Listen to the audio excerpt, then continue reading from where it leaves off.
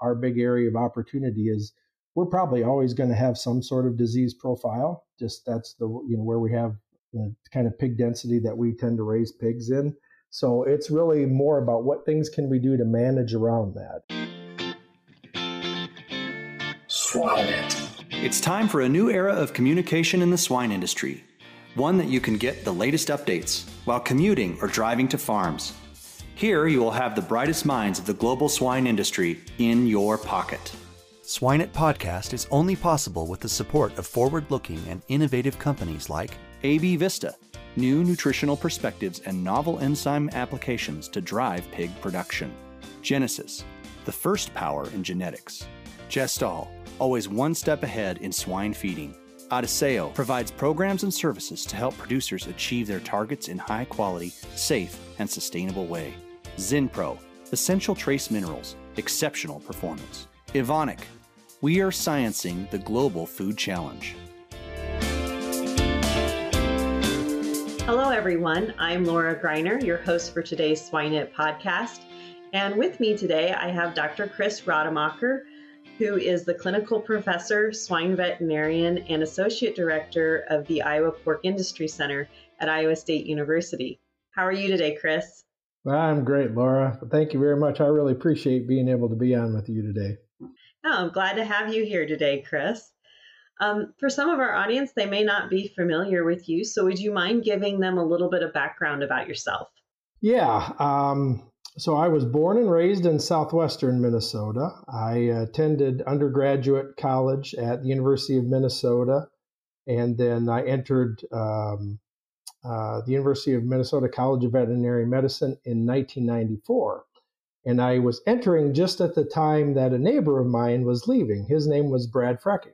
So Brad was graduating from veterinary school, and he was leaving to start a company called New Fashion Pork. So I really had the really fortunate opportunity to spend my 4 years going to school there, up there at the U, and then kind of watching Brad grow New Fashion Pork. And then when I graduated in 1998, he provided me with the opportunity, as he was really busy growing that company, to really come back home and work for him as a veterinarian. But at that time, we were a pretty small company. We really had just 1,000 sows, and we're buying wean pigs and feeder pigs on the open market. And any of you that were around in 1998 kind of remember what happened in 1998. The hog market went through a major correction cycle, which actually provided a unique opportunity for Brad to expand his operations. So, but at that time I was a veterinarian, but I was also a territory or a service manager too. So I was calling on contract growers and all that, which was actually a fantastic opportunity for me. I think I learned more the first 6 months out of veterinary school than I learned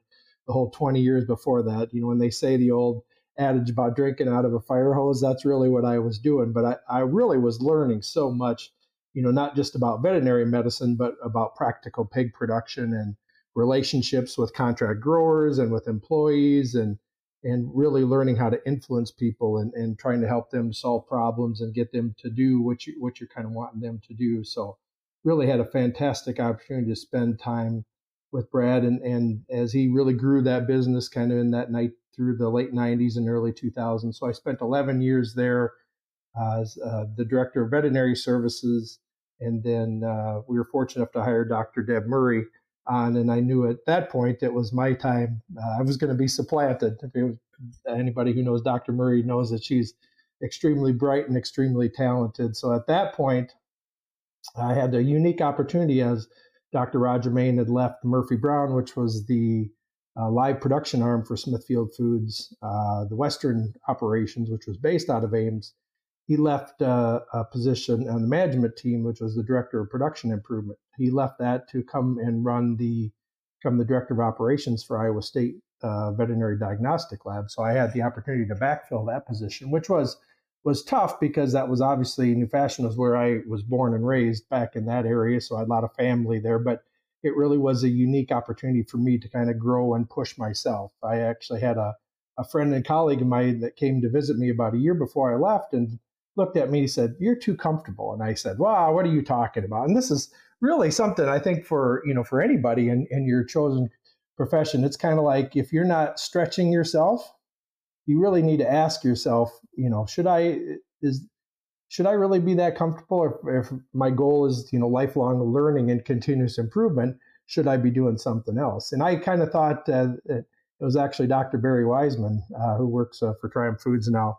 And I thought at first, he was crazy, but lo and behold, about a year later, I had a new position, and once again found myself drinking from the fire hose, working for the Western operation. So that position was really unique because it provided the opportunity to work with a team of 11 veterinarians that worked in 10 different states, about 350,000 sows. So I worked with a team of veterinarians, which was really unique, but also had the chance to work with the research team, both within the Eastern and Western operations at that point. So that was something that really interested me as a production veterinarian. We really don't get into that classical trial design and research opportunity. So I looked at that was an area of personal interest for me to try to learn. And obviously we had 3 PhD nutritionists sitting there with Dr. Steve Pullman, who became my boss, and Dr. Bart Borg and Dr. Gary Bradley. So, and then I had another young veterinarian, Dr. Marlon Hoagland, who had sat on that team as well. So I had 4 people to really push me, and it really helped challenge me and helped taught me a lot. Again, so I had the opportunity to spend 5 years doing that, and then when the opportunity came to join Iowa State University in December of 2014, then I accepted that position at that time. So I've been with Iowa State, it'll be coming up here about 7.5 years, working at the College of Veterinary Medicine as a clinical professor. But then the other thing I really enjoy about my position, working with the Iowa Pork Industry Center, it was the ability to collaborate across campus, working with the College of Ag and the Ag Econ department and the engineering group, and with yourself, Laura. That's kind of unique. What we have here at Iowa State, I think, is I've had some older faculty members say that doesn't happen, on every college campus. So we have a really tight-knit group, and the Iowa Pork Industry Center really does a nice job of being able to provide those collaborative opportunities. So once again, now I have a bigger pool of people to get to learn from and challenge me and challenge my thought process. So I really appreciate the opportunity and love what I'm doing right now. This episode's sponsored highlight is about Genesis. Genesis is the largest independent producer of high, healthy, registered purebred swine on the globe, having over 80% of all registered purebred breeding stock in Canada.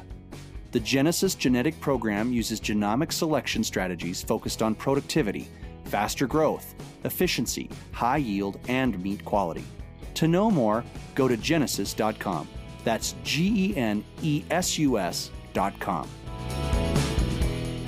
Yeah, that's a great history of where you've been, and I think it, especially knowing what you're doing today, I think it tells that story, right? Where your passion comes from and why you're passionate about the things that you're doing today. And certainly knowing your involvement right now is focused on how do we help sow mortality, and how do we help get those young pigs started, and how do we really service that general mortality question, where maybe it's not so much dealing with the PED of the world, but just how do we get pigs in a healthier position so that when diseases do come along, they are better able to handle that. So I think what I want to do is maybe jump over to, let's start with that early weaned, or not early weaned pig, but the weaned pig right after it's weaned. So, what do you see in terms of some of the challenges today in handling that nursery pig?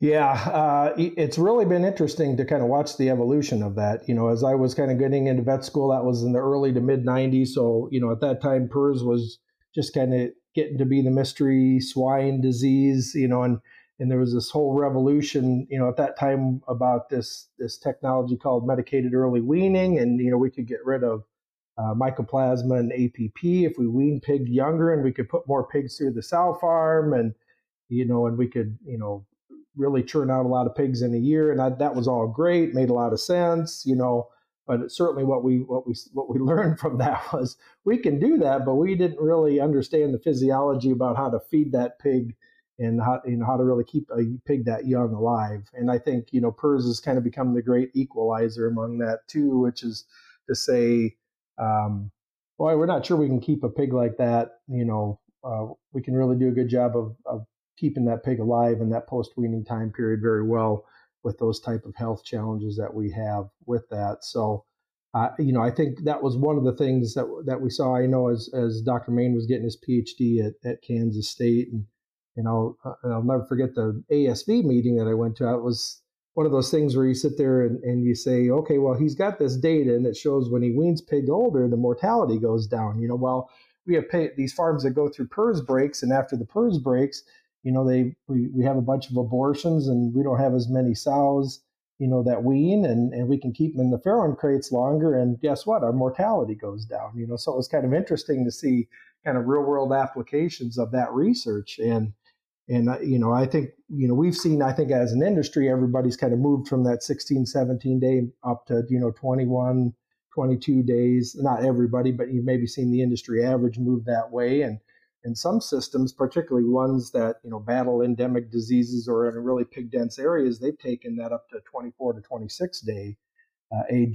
wean age, and really have seen some nice mortality reductions from that. Now, certainly that comes as a cost, is you're not probably going to be able to put out as many pigs from your sow farm as a year, but per year, and your PSY might not look as good. But when 70% of your cost of production is in raising pigs to market, if you're a farrow to finish producer, that's where you've got to make sure that side of that is really profitable.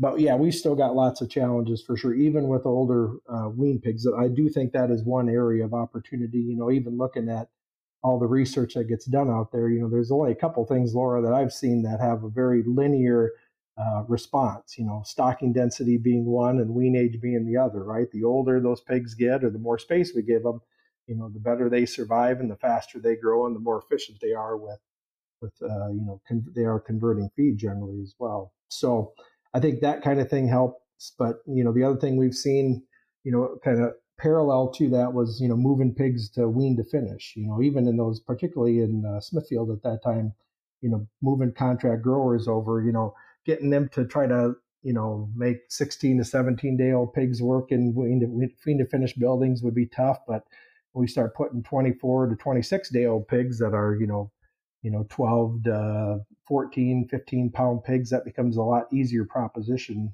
easier for them to care for, and makes it better even for the contract growers in those situations. But I think with that, we may be seeing a little bit less of some of the, strep suis and some of those challenges, but we've probably seen more with rotavirus and E. coli. So just a different profile of diseases. Certainly we've still got things with porcine epidemic diarrhea viruses. So it really is, though, I think, independent of that. And one of the things that, I think our big area of opportunity is we're probably always going to have some sort of disease profile. Just that's the, where we have the kind of pig density that we tend to raise pigs in. So it's really more about what things can we do to manage around that. And it's really got to be just making sure we're spending enough time with those pigs, particularly in that post-weaning period. Some of the best contract growers that I've ever worked with are those guys that, man, they were in those barns literally every 2 hours from the time the sun comes up until that time, the sun goes down. They're in their mat feeding those pigs, getting them up, spending a lot of time up front. But lo and behold, they get those pigs off to a good start 3 to 4 weeks later. They generally have great turns and they're not having to spend a lot of time with them afterwards. And even in some situations where they're somewhat disease challenged, we know that mortalities may go higher, but your best growers, your best caretakers, when you compare them across the board, they're going to generally have the lowest mortality in those situations. So, in many cases, it comes down to those caretakers that just kind of have a sense or a feel for doing a good job of early identifying those at-risk pigs. Now, probably back in my day, 25 years ago, a lot of those guys were guys that maybe started out as independent producers or were guys and gals that were raised on farm, right? So they had some of those inherent animal husbandry skills. So they knew what sort of behaviors to look for when pigs, something's just not right, and they knew they had to intervene quick. I think the Zoetis group has done a really nice job with their individual pig care, and they talk about the A, B, and C pig, identifying those pigs early on and getting them treated. And just seeing that the earlier you identify those at-risk pigs and get them care and treatment, the better outcome that you have. And now the issue that we're having today is our labor gets sourced very differently, and they're not growing up with that kind of background. So we're having to try to train them. And that's probably really an area for some of the technology development, right? We're probably not going to be able to provide that for all our caretakers. So what sort of technology are we able to develop and adapt, for our pig barns that can maybe, with the invention of ear tags and maybe cameras or sensors to be able to say, hey, tell us when that pig, there's something, he's not going to the feeder, or that pig's not going to the water, so that we're making sure we're identifying those pigs early, because it's all about identifying the pigs early. I know one of the studies that we looked at one time was a field study, and we looked at, and it was in a research building where we were getting ready to do a nutrition trial, and the sow farm broke with PRRS 2 weeks before getting ready to fill it. So we had to scrap the research or the nutrition trial, but we took the ability and we wanted to look at just treating pigs, whether we got to them, whether they were an A pig, a B pig, or a C pig. And then we looked at a couple of different antibiotics too, and we treated them. We really enrolled pigs, very aggressively that first week, and then we followed them out to 3 weeks and came back and weighed them and looked at mortality. It was just really interesting, Laura. Those pigs, if they were identified and treated independent of the treatment, if they got treated when they were just an A pig, their mortality was about 6%. If they were a B pig, the mortality was about 9%. But if those pigs didn't receive medication until they were identified as a C pig, those mortality in those pigs were about 30%. So it really just kind of reinforced that thing to say, and that whole group, probably averaged about 10 to 12%. It was what you see when a sow farm breaks with PRRS, right? Those pigs come out PRRS infected, and they're really tough to keep alive. But the difference between catching those pigs earlier and not was just really striking, and it just really reinforced that about independent of whatever disease we're dealing with, the earlier we can catch those pigs and get them the appropriate care and treatment, the better the outcome is going to be. So I think that was really some of the things that we've done with the 5-year grant, the survivability grant, is, we knew we couldn't tackle all diseases. So we're really kind of trying to focus on some of those management things, which is really to say, we've got to do a better job. What things can we do? How can we help producers and caretakers, and really stress that we've got to identify those pigs early on. We can't wait until, those pigs, are too far gone before we're getting them identified and cared and treated. Mm-hmm. I think you bring up a good point, particularly about our caretakers today not having that inherent background. And it's one that I saw a lot where I was before. We can talk sows as well. So working with the baby pig on the sows and identifying when those pigs were falling behind and needed to be replaced and put on a new sow so that they could get milk. And we'd see the same thing even right after weaning, right? So how do we help those caretakers? Because today that might be an A pig with a little bit of a slab-sided empty belly look, but those pigs could turn in a heartbeat and tomorrow be that B pig already. So you had mentioned technology, but there are any other things that we can do to help people pick that up? Because outside of experience and learning, right, you don't recognize that necessarily. And that was a question I always got was, how did you know that pig needed it today and not tomorrow? Yeah. And it gets really difficult, right? I mean, the best thing, and I think that's, if you can assign, mentors, and I know there's a lot of territory staff, that go out and they've got lots of barns to cover too. But man, if they can spend time, that was one of the things I think that the individual pig care group team from Zoetis had put in. They were putting people in, to spend the first 2 weeks with caretakers to kind of train them and help them to, to spot those pigs early on and help them see. Because some of that is, you treat them today and then you got to come back tomorrow and see it, right? And it's tough for that to happen unless you're just in there every day with them and working with them. That's what makes it a little bit difficult. So just be spending a lot of time in there. And I know that's what gets difficult, right? Labor is a valuable commodity, and we try to spread that labor across as many pigs as we can get to, and we're not spending as much time with the pigs as we can. But that it gets to be difficult. But particularly in that post weaning period, right up front, that's probably the most important time to really be able to do that. I'm going to flip gears on you just a little bit, because you said something earlier that triggered a flag in my head. You were talking about, of course, Roger Main's work and the value of weaning pigs later and later and later. And of course, we recognized during PD that it was more beneficial to wean them earlier rather than later. And interestingly enough, I'm starting to hear rumblings again, particularly with some of these APP flare-ups, as to whether or not we should be considering that.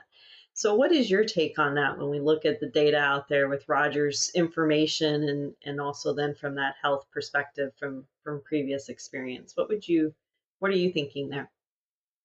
Yeah, it's a fine balance, right? I think in certain situations, I think there's certainly times where, particularly if you're dealing with, if you have a sow herd that is endemically infected with APP, let's say, that's going to be a risk. And I think in some of those situations, that's probably some of the things that, that we've seen, right? Is we've gone back to an older wean age, and they probably have more pigs that are positive at weaning, thus more pigs that you have a positive at weaning, generally more likely you are to maybe have an outbreak happen in finishing. So I think there are times, I think as a rule, it probably is something that you want to strive for, but there probably are going to be certain health, situations, like you say, during a PED break, or during a APP, if you're having challenges there, where weaning that pig earlier is probably going to be a little bit more beneficial. So it's like always, there's probably a little bit of a give and take with that, depending on the pathogen that you're dealing with, for sure. Mm-hmm. Mm-hmm. Absolutely. Well, before we jump off the wean to finish, taking care of newly weaned pigs topic, I want to ask you if you have any tips to people on how to start pigs. I think that's probably, you mentioned it. It seems like once we get the pigs going after the first 3 weeks, they're, if we do it right, we don't have to worry much after that. So what are Dr. Rademacher's tips and tricks for starting pigs? Yeah, I think the biggest thing is you just got to be present. They always say you must be present to win. So I think when you're getting ready to place the building, I do think there's a fair amount of preparation that gets to be very, very important.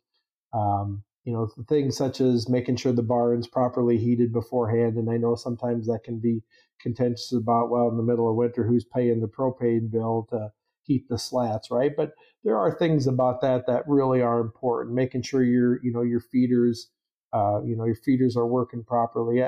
There are some basic husbandry things. I think, just talking to some of my colleagues from, who do some ABF production, that they would say it's all about the basics, right? Because we can't use antibiotics to cover up for some of our management mistakes.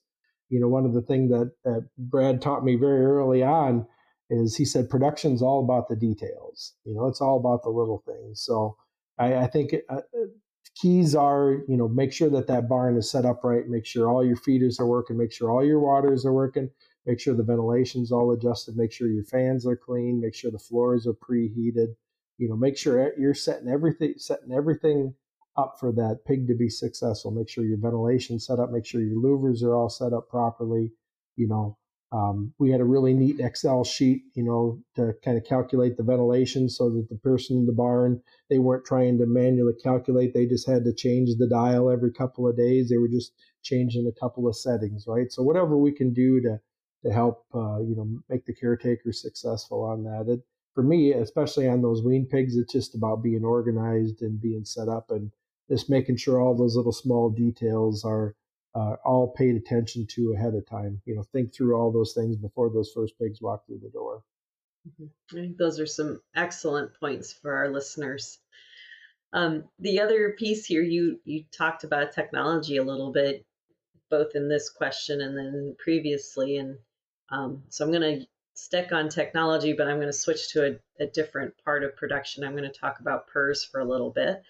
That is, of course, the ever presence that we deal with in the United States, and people continue to ask, how do we fix this? And I, much like you, were finishing schooling about the time we had the mystery pig disease that just hasn't seemed to have left. So what are your thoughts on where do we go next? What are the next steps in handling PRRS and PRRS management programs? Yeah, Laura, that was really interesting. They were doing, I'll never forget, I was asked to come over and speak in another country, and they were celebrating 30 years of, PRRS, PRRS solutions and things like that. And my takeaway, I was taken aback from a little bit about, it's kind of like, I'm not sure I'd look at it that way. I'm kind of like, I think it's humbled veterinarians for 30 years is more like it. And really had one of my bosses say, it's humbled some very smart, veterinarians for a very, very long time. And unfortunately, I think what we're seeing here is it's really a study in Darwin's theory of evolution played out over a very short period of time.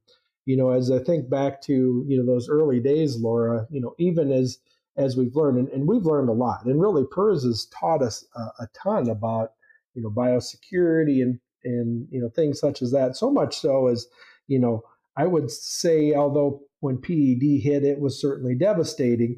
Our ability to clean up farms and get sow farms out of PED, I would say fairly quickly.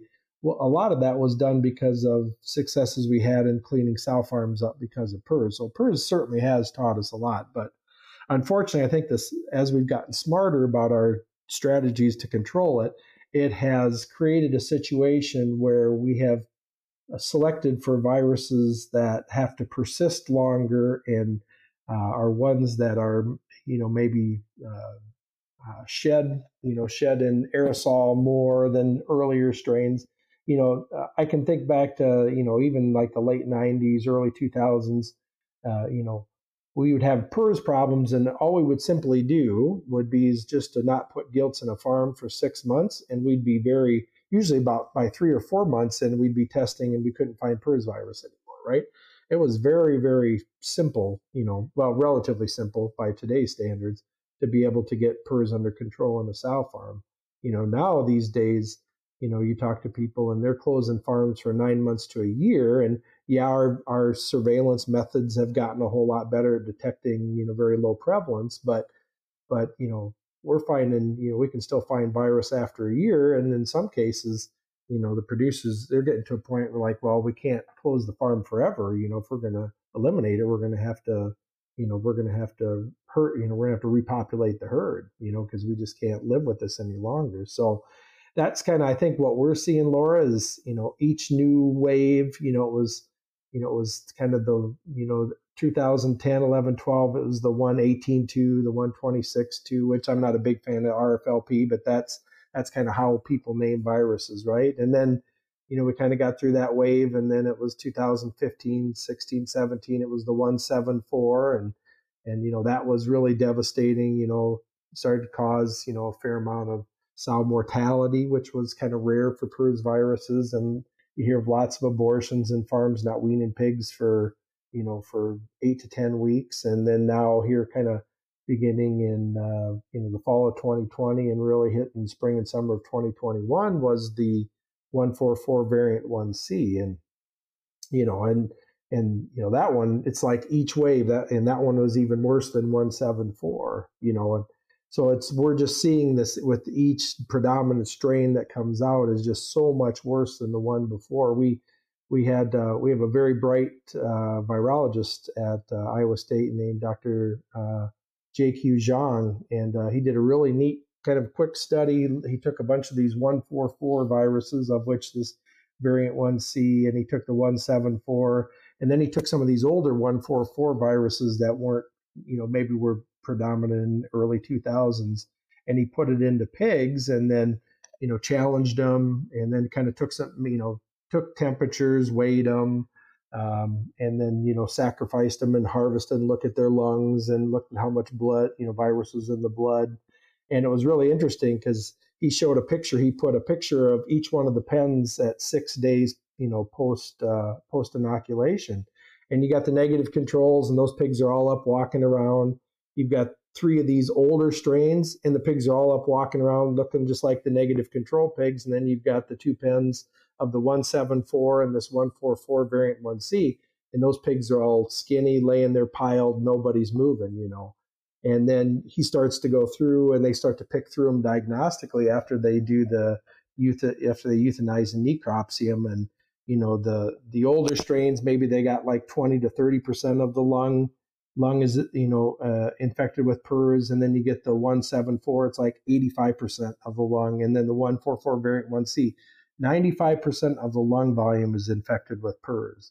And then they look at how much virus is in the blood. And it's like the variant 1C is like, a log higher than 174, which is 1 log of virus higher than the older strain. So it just kind of reinforces this thing that we're just selecting for viruses that are just that much, more virulent than the ones before. And I think it's just gotten to the point now that, we kind of had, we've got these herd closures and offsite breeding projects and vaccine. And we kind of had some tools that we could utilize, that we could, for lack of better terms, we could somewhat live with, right? Now we're getting to the point where we can't live with them anymore, right? So it's getting bad enough that we're going to need different tools in our toolboxes, so that's kind of the, the next thing. And, I know the vaccine companies, they've looked at a ton of stuff over the 30 years. We've got different, modified live vaccines. That's probably the best is what we've got, but I don't see that, moving forward, we're going to need other tools in our toolboxes. And, we've kind of all got a crash course in the virus with COVID, right? Looking at other options. So, we've got to hope at some point, we got to, are there going to be older antivirals in human medicine that are used for other things, or ones that maybe can be repurposed? Because, one thing, I could see is like, we got to get these newer viruses, that much virus, we got to get that back to maybe where the old, we got to take some of the virus out of the body, right?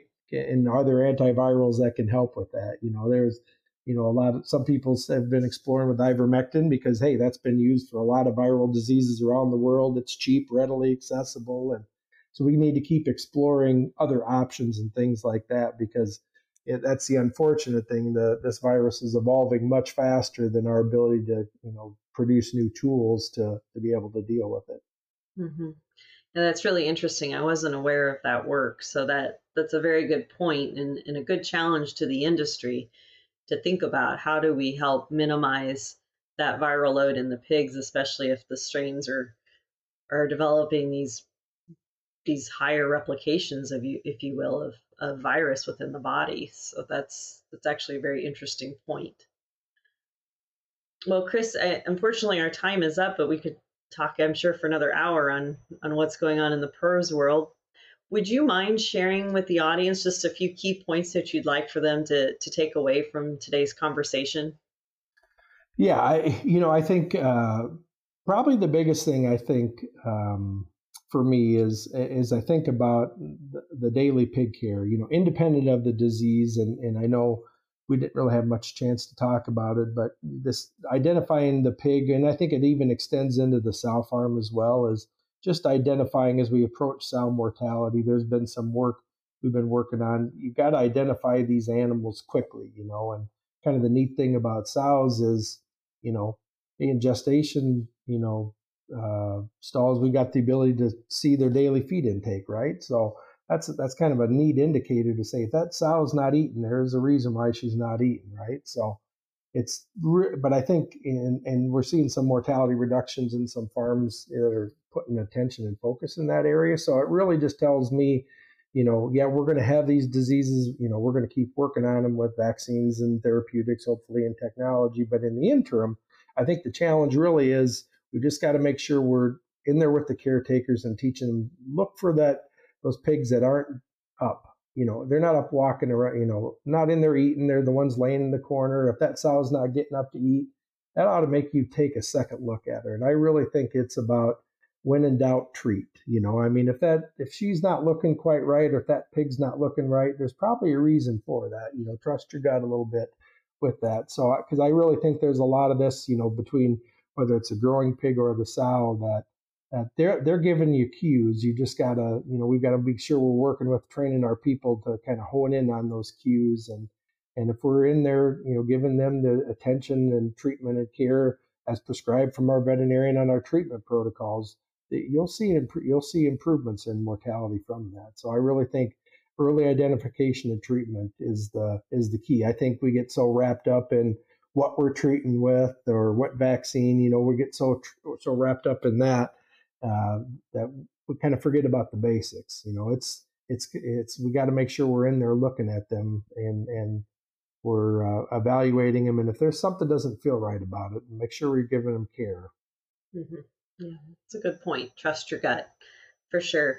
It is time to our famous three. Evonik stands for a holistic and sustainable value proposition for livestock production. It combines products and services and leverages digital solutions. This is all backed with high-value consultancy and deep customer understanding. Evonik turns science-based efficient nutrition, sustainable healthy nutrition, and precision livestock farming into value for customers and consumers. For knowledge and news from the global swine industry, access our partner, thepigsite.com. Well, as we wrap up our time, Chris, we like to ask our guest speakers just a couple of questions. The first question we like to ask is, do you have a favorite swine resource that you'd recommend to the group? I would kid my nutrition friends if I knew a good nutrition book, I'd throw that one out. But since I don't know a good one, I'll have to resort to my old standby has always been Diseases of Swine. That was back in my days early on. Laptop computers were just kind of the thing, and I remember getting a CD of Diseases of Swine. So I would have my laptop and my CD of Diseases of Swine. If there was something I wasn't sure on, I'd go out in my car and take a look at it. So, yep, I still that's probably still my favorite swine resource of today. I mean, it's obviously written for veterinarians, but there's just a lot of great information in there for everybody. So that's kind of my go-to on that for sure. Absolutely. How about something that's not related to pigs? Is there a book that you would recommend to the audience? I would tell you, if you're thinking about from a personal development standpoint, one that I had the opportunity to be involved in a leadership academy I thought was really good was The 7 Habits of Highly Effective People. I think just from a personal organization, understanding yourself, understanding others, how to get the most out of yourself. I would say The 7 Habits, there's quite a few things from there that I've kind of taken and implemented, I think, in various points throughout my life that have kind of stuck with me. So much so we kind of went through that and had the old planner, the organizer, the Covey planner and organizer, but now I've kind of adapted that to a computerized model. But there are things I think I adapted from that book that I was able to utilize and put into a computerized model. But yeah, I would say from that standpoint, that was probably, I'm not a huge reader, so that was probably one that I did certainly, one that was really good, I thought, for me and kind of helped me along my personal journey. Absolutely. That is a good book. So the last question I have for you focuses around envisioning someone in your mind that you identify as being successful, and what characteristic or trait about them stands out to you that you think has allowed them to be successful?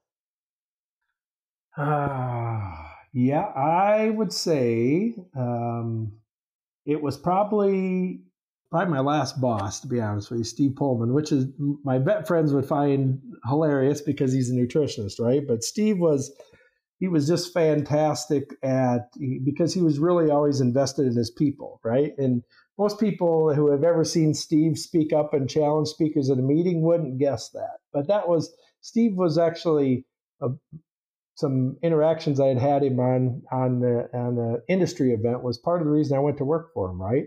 And he was really good about, he's obviously very organized, and there's a lot of things I learned from him, just in terms of he would sit down on a Sunday evening and have a planning meeting with himself, right? So he would plan out his week, and use his organizer and make sure he had everything set up for the week. So I try to do some of that. He's really good about having goal reviews with his people, quarterly goal reviews. And I think that's important because I don't think if you don't do that, there's tangible things that happen on there about holding people accountable, and you always go back and look at what was your last quarter, what'd you put on your goal review, how successful were you, what things that you want to get done for the next quarter. But there was always a section on what's some of your personal goals too, because you sit there and think if you don't have that organized interaction, how often would you really sit down and think about that, even as from an employee standpoint? So I think that's a good emotional deposit to make with your employees. So I would say to those of you who manage people, that's something you really ought to think about. I thought that was highly effective in motivating your people, and really just show them that you care and some things like that. And I think for me, one thing that I learned too was in my current position, because, I work across a lot of different departments and then get to interact with a lot of people, and I get involved in a lot of stuff. I'm a person that doesn't say no very easily, so I can get involved in a lot of stuff. For me, it's kind of the meeting creates the action, right? So I tend to use my Outlook calendar, and I've got I have all these things piled up, but if I schedule a meeting, then that goes to the top of the priority list, right? So it's always important for me to kind of schedule meetings with people to kind of sometimes keep things moving along. So that was another thing that I learned from Steve, was that the meeting creates the action. So it was always important to make sure you have those milestone meetings to keep the ball moving on certain projects. Mm-hmm. Yes, that's certainly a quote I've heard him say before too, is meeting creates the action, for sure. Yep. Well, wonderful, Chris. We do want to thank you for your time today. It was very informational, and certainly gave us some things to think about in terms of disease and how to start pigs, and identifying pigs that need a little bit more attention than others. And so again, I do want to thank you for your time today. We greatly appreciate it. And for our audience today, just a reminder, this is Dr. Chris Rademacher, who is a clinical veterinarian at the Iowa State University's College of Veterinary Medicine. Chris, thank you. Yeah, thank you, Laura. It's my pleasure. Imagine if with a few key concepts, you could have the potential to create a massive positive impact for swine producers. Join this small group and go to the next level of nutrition on this online training in applied swine nutrition and feeding by Dr. Marcio Gonçalves and his world-class invited swine nutritionists. Additionally, you will enjoy an exclusive community to network and exchange ideas. Go now to eliteswinenutritionist.com.